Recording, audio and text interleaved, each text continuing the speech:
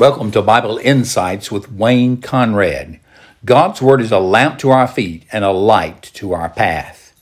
Today's subject, the evangelistic mandate. One of the most common words used among Christians is the word evangelism, or its verbal form, evangelize. In addition, we refer to certain groups as being evangelistic. But despite the frequent use of the term, people often do not know the true nature of evangelism. Among many who do know the basic meaning and activity of the word, there is a woeful ignorance of the whole evangelistic mandate of the church. Perhaps we should begin with a basic definition of evangelism. The simplest definition is sharing the good news of Jesus Christ as Savior and Lord. Yet this definition does not cover the entire mandate Christ has given to his people. A record of the mandate is recorded by Matthew at the conclusion of his gospel narrative. As one of Jesus' chosen apostles, he was an eye and ear witness to Jesus' appearances when he gave the mandate. Jesus came and spoke to them, saying, "All authority has been given to me in heaven and on earth. Go therefore and make disciples of all the nations, baptizing them in the name of the Father and of the Son and of the Holy Spirit, teaching them to observe all things that I have commanded you. And lo, I am with you always, even to the end of the age." Matthew 28:16 through 20. Various definitions have been made to define evangelism. Here's one. To evangelize is to present Christ Jesus to sinful people in order that through the power of the Holy Spirit, they may come to put their trust in God through him. In 1974, the International Congress on the World Evangelization defined evangelism in these words, quote, "To evangelize is to spread the good news that Jesus Christ died for our sins and was raised from the dead according to the Scriptures, and that as the reigning Lord, he now offers the forgiveness of sins and the liberating gift of the Spirit to all who repent and believe. Our Christian presence in the world is indispensable to evangelism, but evangelism itself is the proclamation of the historical, biblical Christ as Savior and Lord, with a view to persuading people to come to him personally and be reconciled to God. God reconciles us to himself through Christ and gave us the ministry of reconciliation. As the scripture says in 2 Corinthians 5:18 and following, God was reconciling the world to himself in Christ, not counting people's sins against them. And he has committed to us the message of reconciliation. We are therefore Christ's ambassadors, as though God were making his appeal through us. We implore you on Christ's behalf, be reconciled to God." And the statement concludes with this: "In issuing the gospel invitation, we have no liberty to conceal the cost of discipleship. So in order to see the full mandate of Christ Jesus' term, meaning the term discipleship or disciple making is recommended." As we examine our Lord's commission expressed in Matthew 28, certain features are prominent. The very word evangelism means to tell, to announce, or declare good news. Paul defined the gospel as the message of Jesus' death, burial, and resurrection.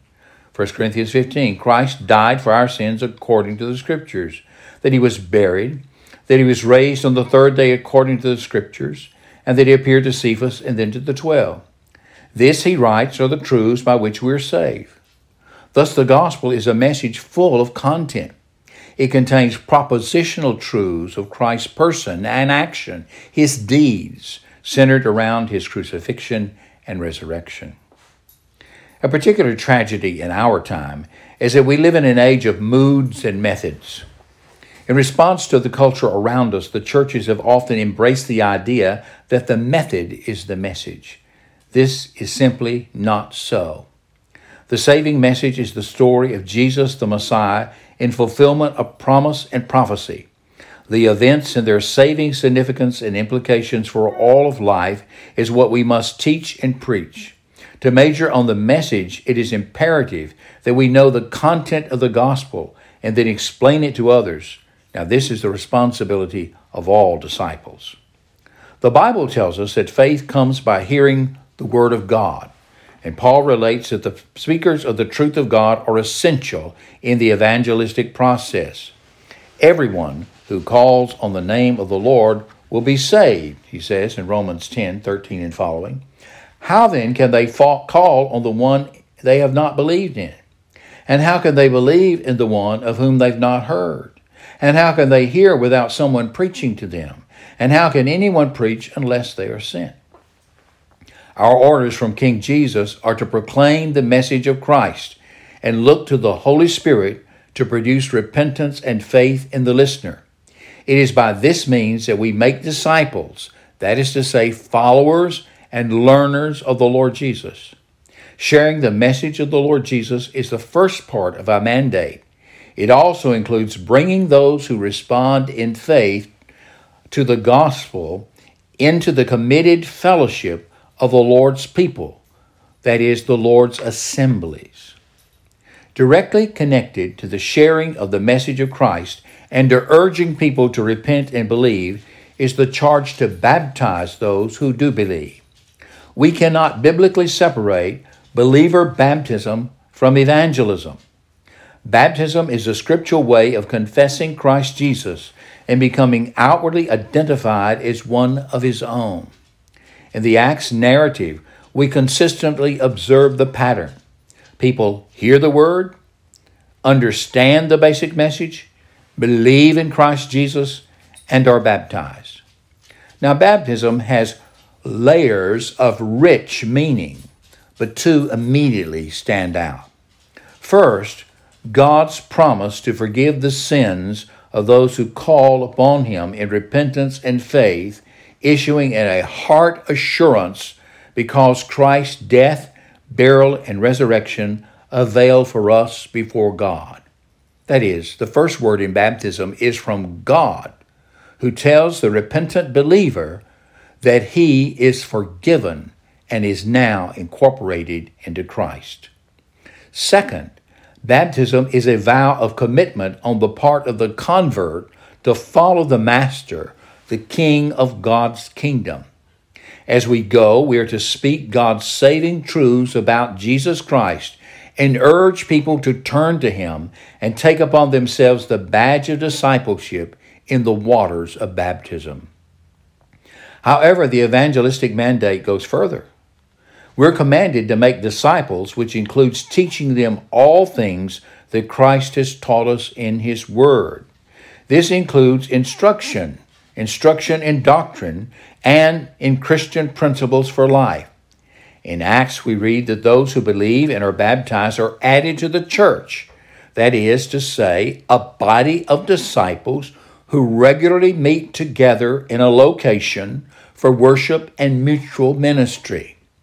The Lord's mandate is not to convince individuals to say the sinner's prayer and move on to the next one.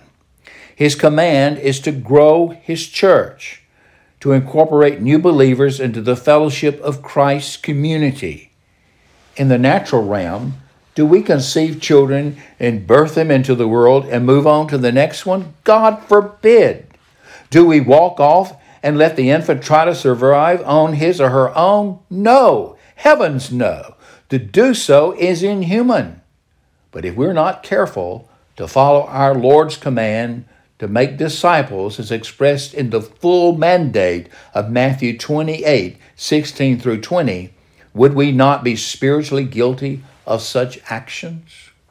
Preaching, teaching, baptizing, and continuing in teaching are all included in the evangelistic mandate. If we neglect any one of these, then we are not fulfilling fully our Lord's directive. Let us devote ourselves to disciple making for his glory and the growth of his kingdom. This has been Wayne Conrad with Bible Insights. And the next time, as you go, tell others of the Lord Christ.